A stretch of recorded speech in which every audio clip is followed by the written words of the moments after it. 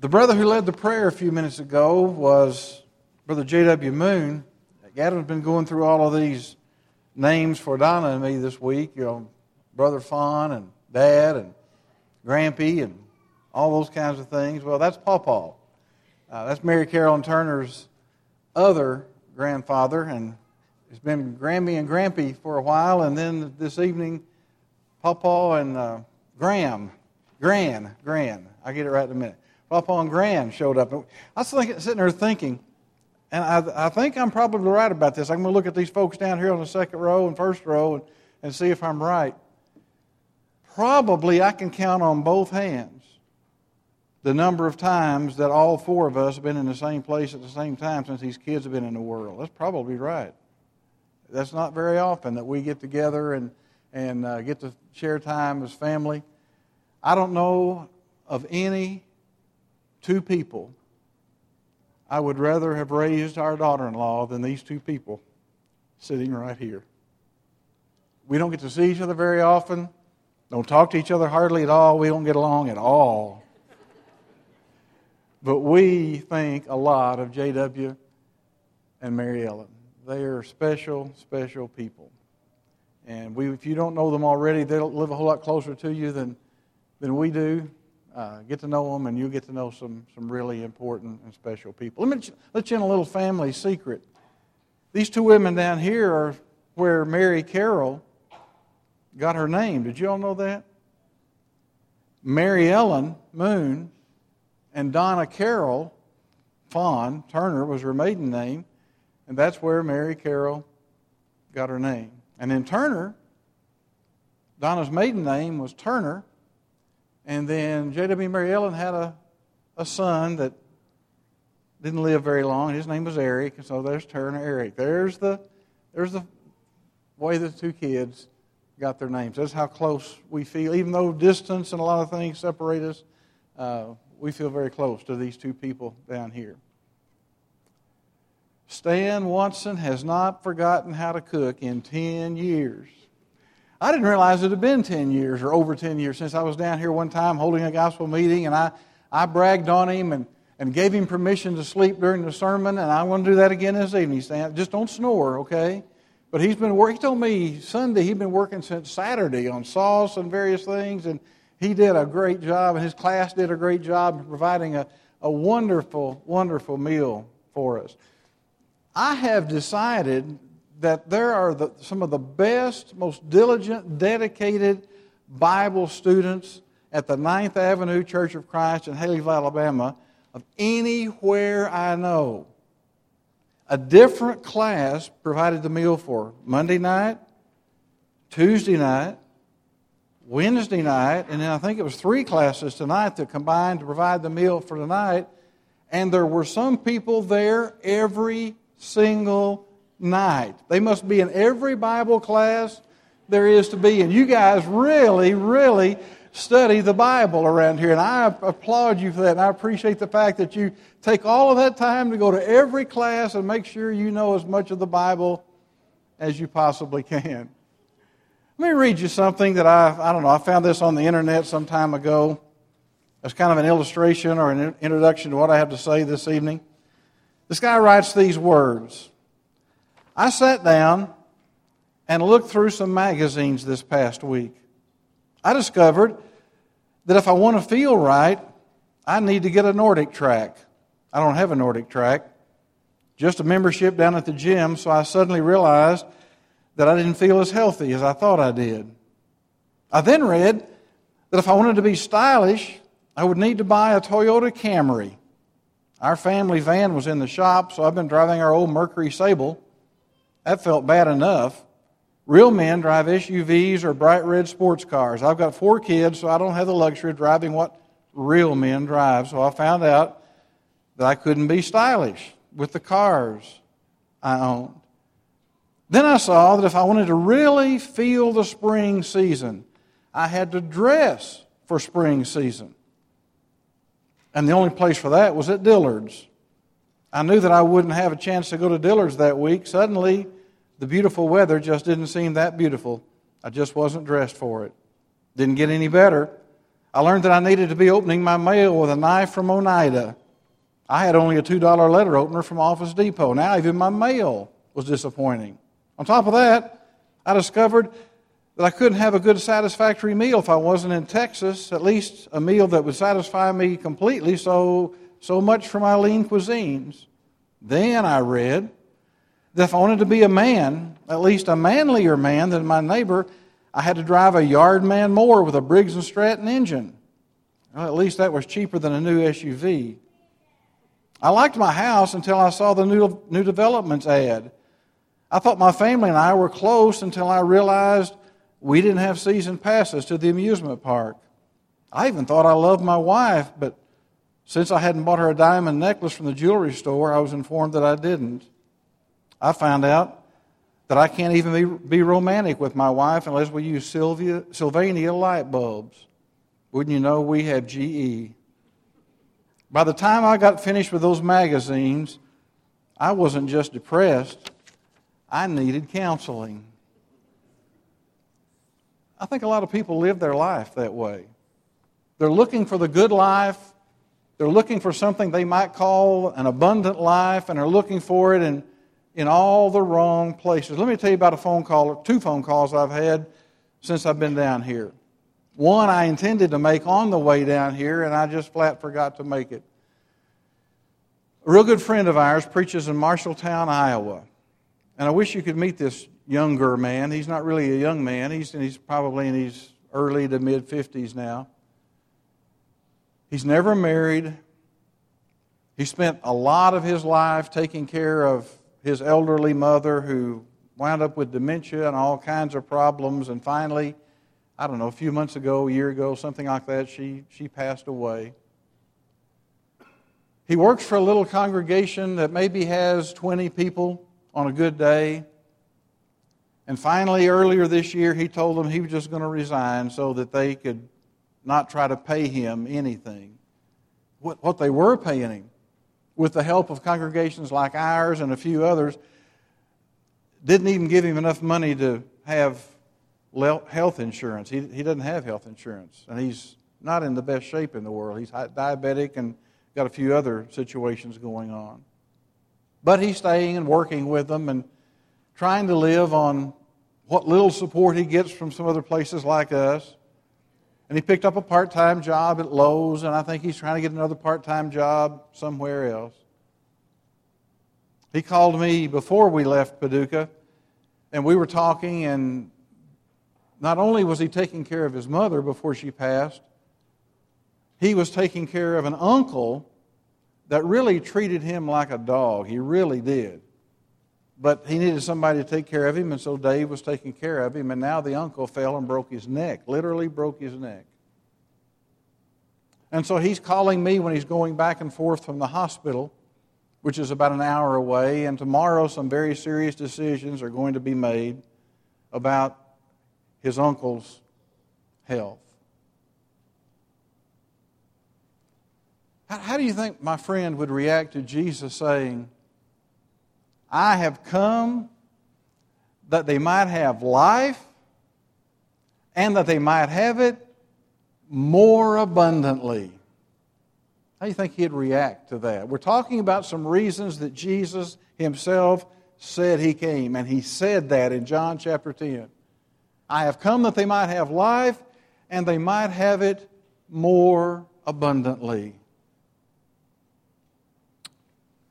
They had a goal of being married for 50 years. They reached that goal. They didn't realize that when that 50th anniversary came, he would be in the hospital, and probably not even knowing that the 50th anniversary came and went, and she was sitting there by his side the whole time. I can't remember if he had 12 strokes in 17 years or 17 strokes in 12 years, but when he was early 50s, he started having strokes. And that 50th anniversary a few weeks ago was spent with him in the hospital, probably not knowing where he was or what the day was or anything else. A couple of weeks or so ago, I spoke at his funeral. if I were to take you to Paducah and knock on Jane Rudolph's door and say, I want to read John 10 to you. I want to read it where Jesus says, I have come that they might have life and that they might have it more abundantly. How do you think she'd react to that? You've got your own story, right? You either are going through it yourself, or you know people who are going through a very, very difficult time with their health, with their finances, with their relationship, with struggles at work, or whatever the situation happens to be, and you're thinking, what is this abundant life that Jesus talks about in John chapter 10? What in the world could this all be about? And think about the one who said those words. On one occasion he said, I don't even have a place to lay my head. And when he died, apparently the only physical thing he had, the only material thing he had was that piece of clothing that they were gambling for. And he said, yeah, but I can tell you how to live an abundant life. I'm come that they might have life and they might have it more abundantly. Sunday afternoon, after I played the idiot and played softball, there were 7 men sitting in a room somewhere in this building. I think it's over that direction somewhere. Yeah, I think it's, Adam's kind of giving me directions. Over there somewhere. And we talked about something that 4 of those men wanted to talk about. Since I wear both hats at Central, I'm a preacher and an elder. I'm one of 2 preachers and one of 4 elders. I guess they just kind of wanted to pick my brain about the idea of being an elder, how to handle certain situations. There used to be a thing at Polishing the Pulpit called This Is What We Do, It Might Work For You. I think they've discontinued that. I wish they hadn't, because I think that's a good thing. And that's kind of, I guess, what we did Sunday afternoon. Here, what do you do in Paducah? How do you handle this in Paducah? And I kind of got some ideas from them and about Alabama. 7 imperfect men, 4 elders that were here, 2 were out of town, Adam, Tyler, and me, and we're sitting there talking about the role of an elder, situations that elders need to be involved in, and how you handle certain situations. Anytime I'm in a situation like that, anytime I'm given the opportunity to talk about elders, you will not find me spending tons and tons and tons of time in 1 Timothy chapter 3, Titus chapter 1, 1 Peter chapter 5, and Acts chapter 20. Oh yeah, I'll deal with that. But 1 Timothy chapter 3, that's the qualifications. Titus chapter 1, that's the qualifications. 1 Peter chapter 5 talks about some of the role of the shepherds and elders. And Acts chapter 20 talks about that also. Paul gives his admonition, his parting advice to the elders at Ephesus. But I think sometimes we look at those passages, and especially when we start selecting elders or thinking about men who could be elders, we look at 1 Timothy 3, Titus chapter 1, we make us a checklist and start checking things. Well, I guess he's okay. We can check all these things off. What we spent some time with Sunday afternoon,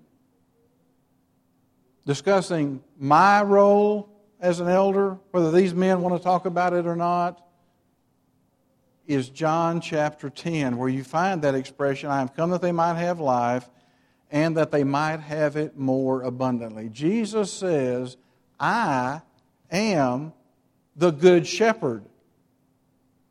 Okay? If one of the descriptions of being an elder in the Lord's church is that of being a shepherd, then every once in a while, maybe on a very continual basis, this guy needs to look in the mirror and say, okay, Jim, how are you stacking up with John chapter 10? How well do you know the flock? I know my sheep, Jesus said, and I'm known of mine. I know their names. I'm willing to sacrifice for them. And on and on and on, Jesus goes with what he sees his role as, what he performed his role as the good shepherd. And so every day, whether it's conscious on my part or kind of back in the back of my mind, I'm thinking, okay, how do you stack up? How do you stack up, Jim, with the good shepherd? Because in 1 Peter chapter 5, you're given the job of shepherding the flock, tending the flock. And then later on in that chapter, it's talking about when the chief shepherd shall appear, so I'm going to answer to him someday. But that was Sunday afternoon. This is Thursday night. And I want to suggest to you that the best place to go to find out where to have this abundant life is not Wall Street or some fancy store or a car dealership or the stock market or anywhere else. But the best place to go is John chapter 10, where again the Lord uses the picture of a shepherd and sheep. Abundant living in John chapter 10 consists of following the shepherd. If you got John chapter 10 open, I think you'll find that expression in there. They follow me. You know, there's a passage that I didn't mention a little while ago that really causes me to sit up and take notice as an elder. It's Hebrews chapter 13 and verse 7. The writer says to those of us who are Christians to obey those who have the rule over us, those who have spoken to you the Word of God. And then it talks about the fact that we ought to follow their faith. Whose faith follow? Considering the outcome of their life is a very loose paraphrase of what that verse says. Now, I don't know about my fellow elders in this room at 9th Avenue or Blackwater or wherever you happen to be from. But that makes me do some thinking. I read that verse and I'm thinking, okay, if somebody really is following me as an elder, is my life leading them to heaven? Or is it not? Maybe why Paul wrote in 1 Corinthians chapter 11 and verse 1, you be followers of me, even as I also am of Christ. As long as I'm following Christ, Paul says, you follow me. Implication is, the second that I quit following Christ, you better quit following me. And you better follow Christ. Peter talks about that in 1 Peter chapter 2, about the example that Jesus left, that we should follow in His steps or follow His steps, depending on the translation you have. Specifically, he's talking about how Jesus dealt with mistreatment. But I think that can be applied to any walk in our life. We need to follow the Good Shepherd. And if I follow the Good Shepherd, I'll have the kind of life that the Good Shepherd wants me to have. He knows what's best for me. How many times in my life, I'm not going to talk about you, I'm going to talk about me. How many times in my life do I think I knew more than the Lord did and I did it my way and I messed it up? Every single time. Why not just take the Lord and His Word and see what He has to say to me as a sheep? Not as an elder. I'm not talking about me in my official capacity. I'm talking about me as just Jim. Just a Christian. And see how the Lord wants me to handle conflict or personal relationships or worship or organization or any number of things you want to talk about. Why not just follow the Good Shepherd? He knows where I need to be going. And He knows how to get me there. And so I need to follow Him. Secondly, I'm suggesting that following the Good Shepherd or living the abundant life, Jesus talks in John chapter 10 about the importance of knowing the Good Shepherd. Knowing the Good Shepherd. Have you ever run into a kind of a celebrity? Maybe it's a sports figure, or maybe it's an actor, actress, or politician, or just somebody that's well known in the community or whatever, and you've had a casual conversation with them, or you've shaken their hand, or you've gotten their autograph, or whatever.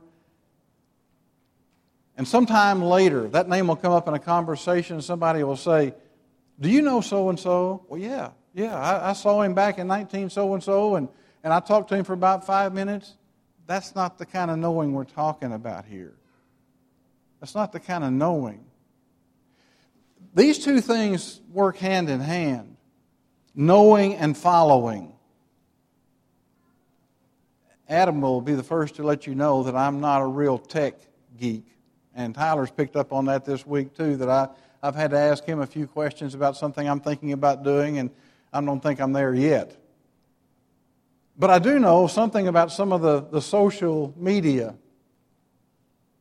that you can follow. You know, you can be on Facebook and have 50, 100, 200, 1,000 followers. Do you know all those people? And the people that you follow, either on Facebook or Twitter or whatever else there is out there, or maybe the books you read. You know, I follow everything that so-and-so writes. I pick up every book that he has written or she has written, and I follow their philosophy of life or their whatever it is they're writing about. I follow him, I follow her. Is that the same thing as knowing that person? Jesus says in John chapter 10, not only do I know my sheep know me. How do you know Jesus? How do you know Jesus? Philippians chapter 3. I want to read something to you, and I want you to think about it with me just for a minute, and you can come up with your own answer if you want to. We're not going to make a class out of this and discuss it and beat it to death or whatever.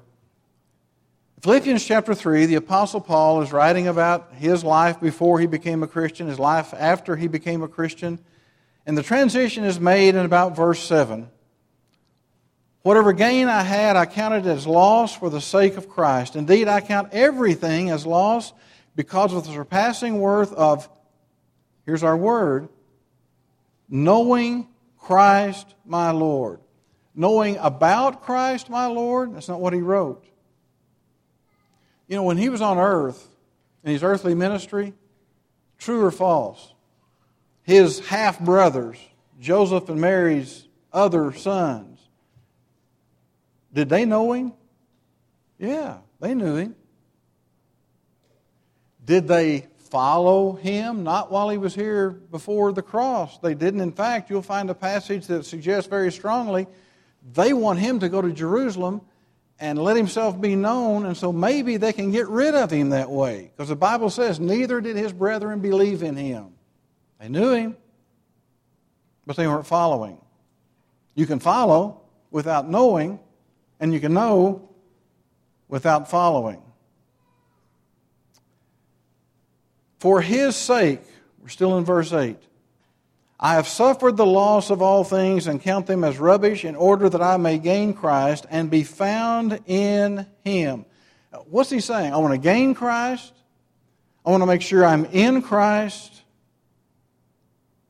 Not having a righteousness of my own that comes from the law, but that which comes through faith in Christ Jesus, the righteousness from God that depends on faith, that I may know him and the power of his resurrection, and may share his sufferings, becoming like him in his death, that by any means possible I may attain to the resurrection from the dead. Here's the question. I'm going to try to answer it this evening. I just want you to think about it. Is he looking to the future, or is he talking about the present? I want to share in his sufferings that I may know him in heaven someday, or I want to share in his sufferings that I may know him now. He went through a lot for me, and I'm willing to share in his sufferings that I can know him better now. Jesus said in John chapter 10, there's no question about that passage, if I'm going to be one of his sheep, I know him. It gets even more personal. more intimate. My sheep know my voice. My father passed away, or my mother was the first one to pass away in 1999, October of 1999. My father passed away in December of 2000. I don't know how many people are in this room, but you cannot keep me from standing here in front of you and hearing their voices still in my head. I can't tell you, but I know exactly what my mother's voice sounds like or sounded like when she was alive. I know what my father's voice sounded like when he was alive. And as I reflect back on their memory and I think about their voices, I can even tell what kind of mood they were in when they were talking to me. I don't just hear the voice. If they weren't too happy with me, I can tell you how that sounded. If they were pretty happy with me, I can tell you how that sounded. If they were pleased or displeased or whatever the situation happens to be. My sheep hear my voice. We were talking to some of you all the other day. I don't remember when it was. One of the meals or somewhere since we've been here, and we're talking about our family and some idiosyncrasies, I guess, our family has. When our kids were growing up over in Dexter, Missouri, and that's where they basically did their growing up, I'm up here preaching all the time. Donna's having to make sure that things are going okay on the pew, and of course, all the kids want to sit with their friends. And Donna's rule was, you can sit with your friends as long as you're sitting somewhere where I can see you. Well, that worked pretty well.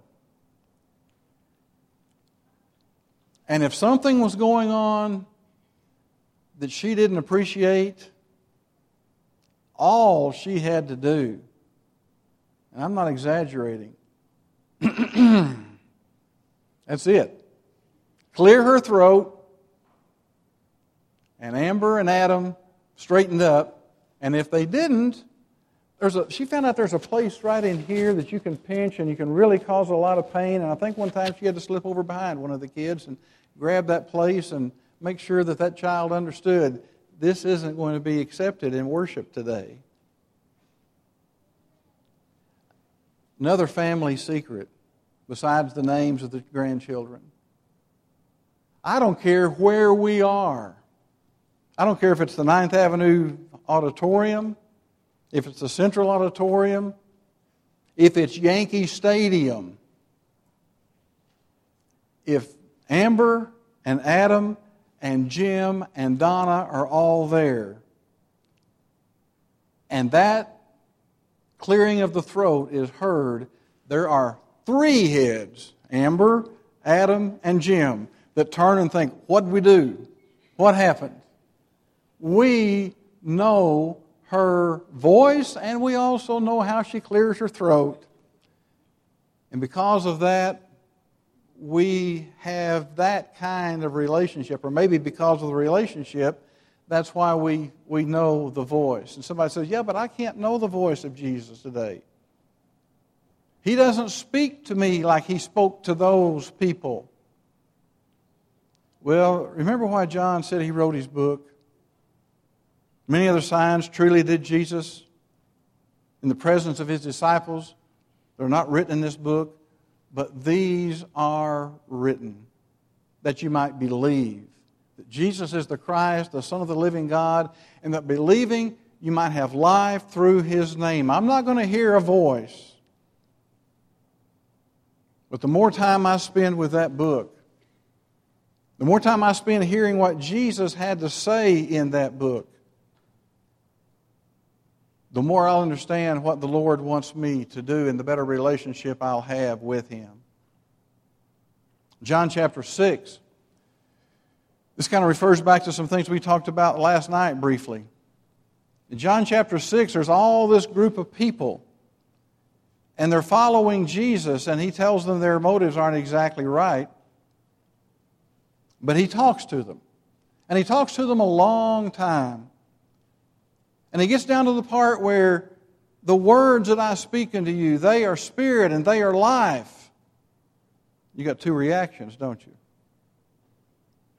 Great multitude of those people, they're gone. Jesus turned to his disciples and said, will you also go away? And Peter's response, thankfully, was, Lord, to whom shall we go? You have the words of eternal life. There are some who will know, who will hear, who will follow for a while, who will hear the voice, read the words in Scripture. It's not for me. I'm not going to follow him. I'm not going to be one of his sheep. This isn't in the text. But I think there's enough difference between sheep and people that we understand we can make decisions where sometimes sheep can't do that. And I'm convinced that John chapter 10 at least hints at the fact that if I'm going to follow Jesus, be a sheep in his flock, I'll decide to do that. I'll make the commitment to do that. Talked about my parents a little while ago. Both of them were in a nursing home toward the end of their lives. But there was a time when my mother was in the nursing home and my father was not. And my dad was one of those men, you've heard this illustration before, but it's not a made-up story with me. It's true. I saw it happen. He'd drive up to that nursing home, get out of the car, or maybe before he got out of the car, he'd check a mirror somewhere. And he wanted to make sure his hair, and even at age 80-something, that his hair, what he had left, it was getting kind of thin. His hair was all in place. He'd kind of straighten up his collar a little bit. And he'd walk in there to a woman who had no clue who he was and no clue who she was and no clue as to who their only son was. Why go to all that trouble? She's not going to know if you're here or not. And if she does kind of realize that you're here, she's not going to know it's you. And she's not going to care about how she looks or how you look, and she doesn't care about how she looks for that matter. Why do that? Because way back there in 1940, he said, I do. And he kept doing for 60 years. Whether she knew him or not, whether she appreciated it or not, Donna's parents were 60 years also, weren't they? That's commitment. That's you decide to do something.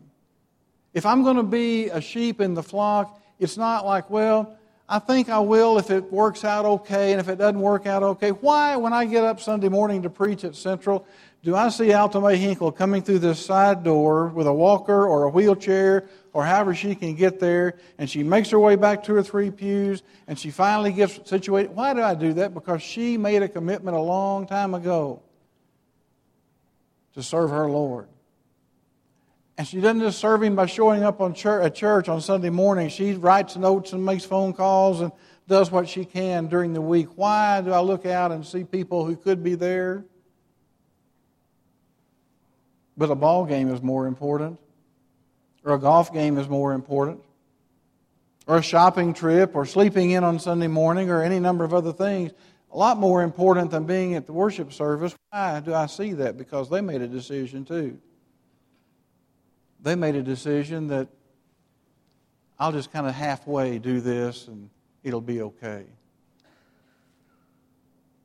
People who make the decision, who make the commitment, stick with it. If the Lord is my shepherd, I will tell others about Him. Don't you tell people about things you're interested in, whether it's some sports team or a car or fashion or whatever it is? If the Lord is my shepherd and I'm really devoted and committed to Him, I will talk to others and I'll tell them, the Lord is my shepherd. I want you to know that. You heard the story about the little boy that was going to quote the 23rd Psalm? Had a class or some kind of presentation, and his job was he's going to quote the 23rd Psalm. And so he stood up and he said, the Lord is my shepherd. The Lord is my shepherd.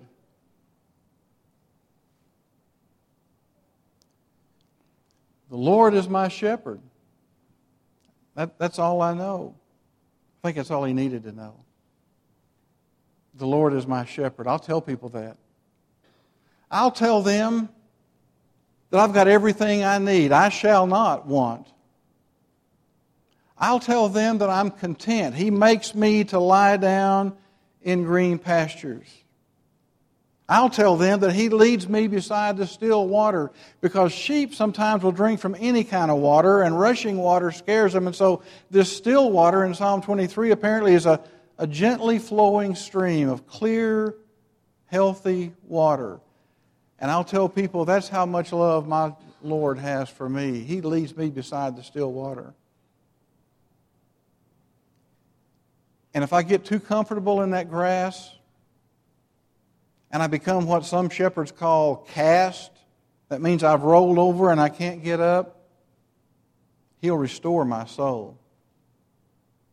He leads me in the paths of righteousness. He knows where the good stuff is, and it's for His name's sake. It's not just about me, but it's about how much He loves me and how much He cares for me. I'll talk to others about my Lord, my shepherd. I'll tell them about how good a shepherd He is, and then I'll talk to Him.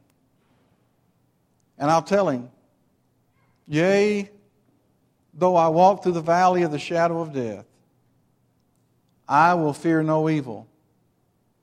For you, notice how the pronoun changes? Thou, you, are with me.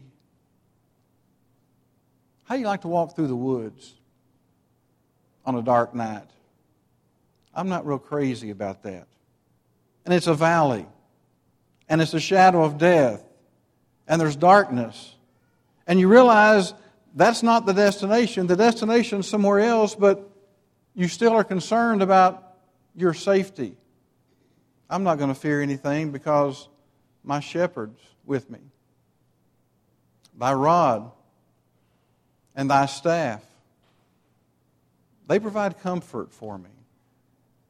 You kind of guide me, and even sometimes you have to jerk me back into line because I'm getting off the path here. And sometimes just walking along, you'll lay one of those things on my back just to kind of let me know that you're there. Like a couple that's been married for 50 or 60 years or 46 years. Just walk along and hold hands, just not in a romantic way necessarily, but just, I'm here. I just want you to know that.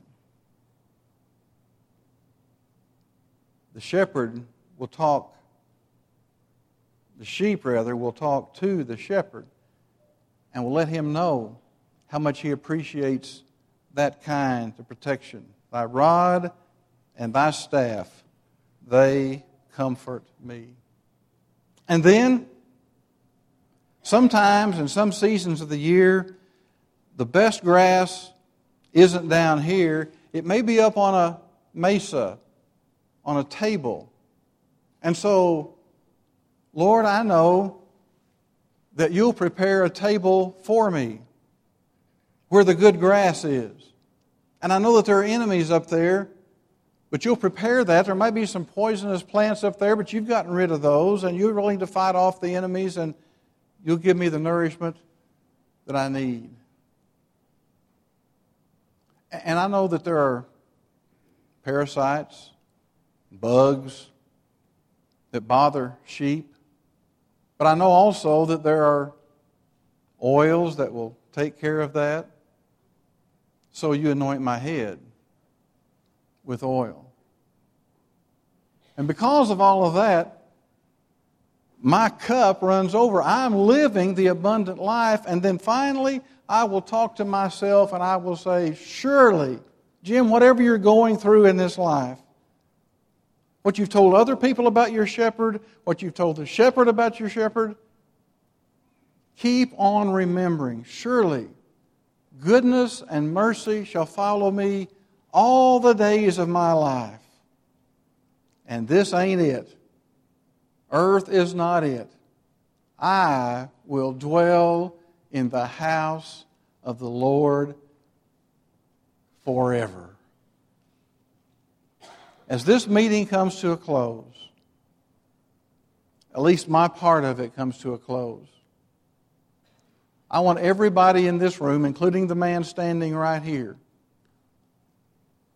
to ask ourselves, do I have that kind of relationship with the Good Shepherd? Are the words of the Bible just words on a page? Are the accounts of things Jesus did when He was here on the earth just interesting stories to read? Or am I living the abundant life?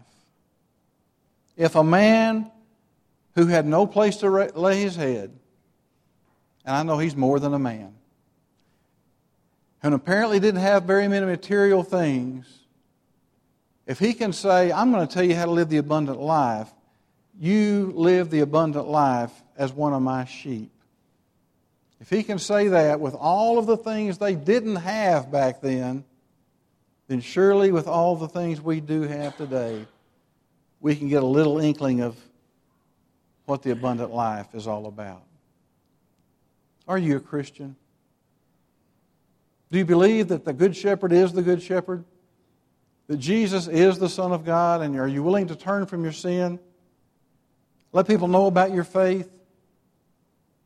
Are you willing to let Adam or Tyler or somebody baptize you into Christ for the remission of your sins and be added by the Lord to the church, His flock? Are you willing to follow Him, the Good Shepherd? And maybe you haven't been following Him as a good sheep, and you need to come back. I think I remember the Lord talking about a shepherd that had 100 sheep, and he only lost one. 1%'s not bad. It's bad to Him. That's one soul that needed to be back in the flock. If you need to come, why don't you do that right now as we stand and sing the song of invitation?